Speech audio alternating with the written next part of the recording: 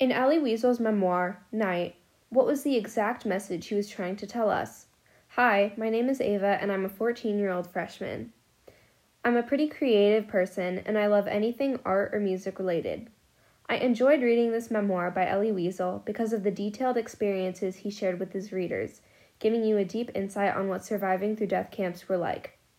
The story revolves around himself and his father, keeping faith, father and son relationships, speaking up versus staying silent, and the atrocities of war. Throughout the novel, Elie shares his journey with us and shows us how these 4 topics are so important. As someone who struggles with speaking opinions and is often doubtful during difficult times, I understand the experiences shown in the book and relate to it pretty often during hard times. As this podcast continues, you'll see the events Elie went through and how similar some things can be under modern-day circumstances. One of the most important messages Elie expresses is how one's faith and selflessness brings you the greatest success in the end.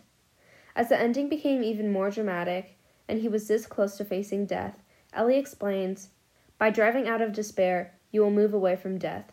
Hell does not last forever," proceeding to say, "We are all brothers and share the same fate.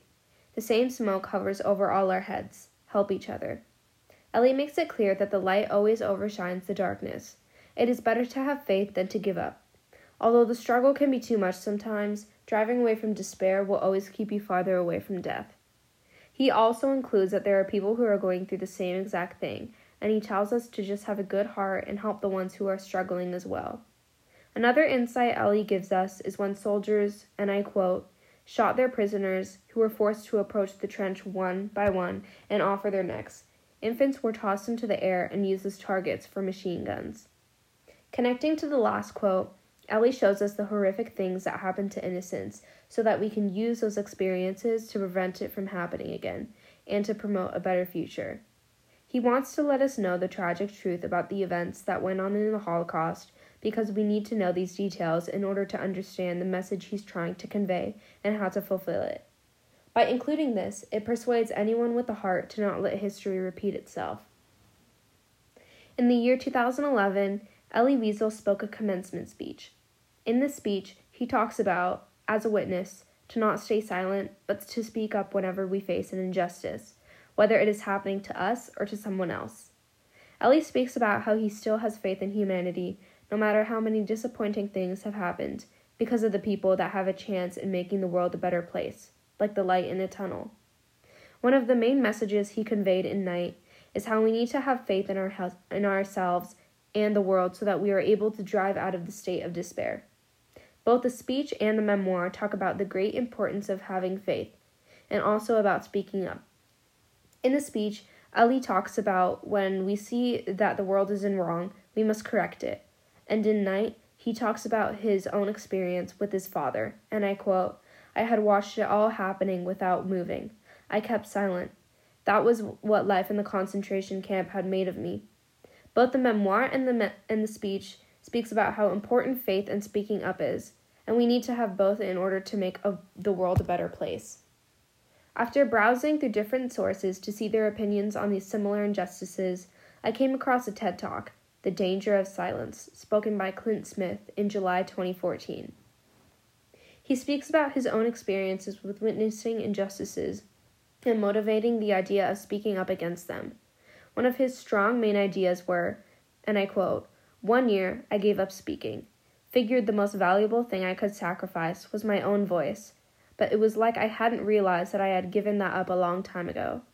I've spent so much of my life telling people the things they wanted to hear instead of the things they needed to." He proceeds to elaborate with an example when he witnessed a gay man being beaten because of his sexuality.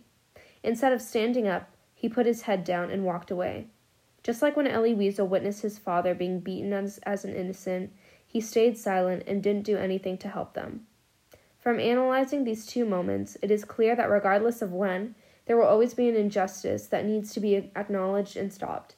Whether it be a homosexual being discriminated, gender inequality, or racial prejudice, both the memoir and the TED Talk connect to the same thematic topic of the importance of speaking up against injustices that are found anywhere and any time in our world. Although Elie Wiesel spoke about the past experiences during the Holocaust, That does not mean there are no more injustices in the modern-day world. The past connects to the same events we see today, just under different circumstances.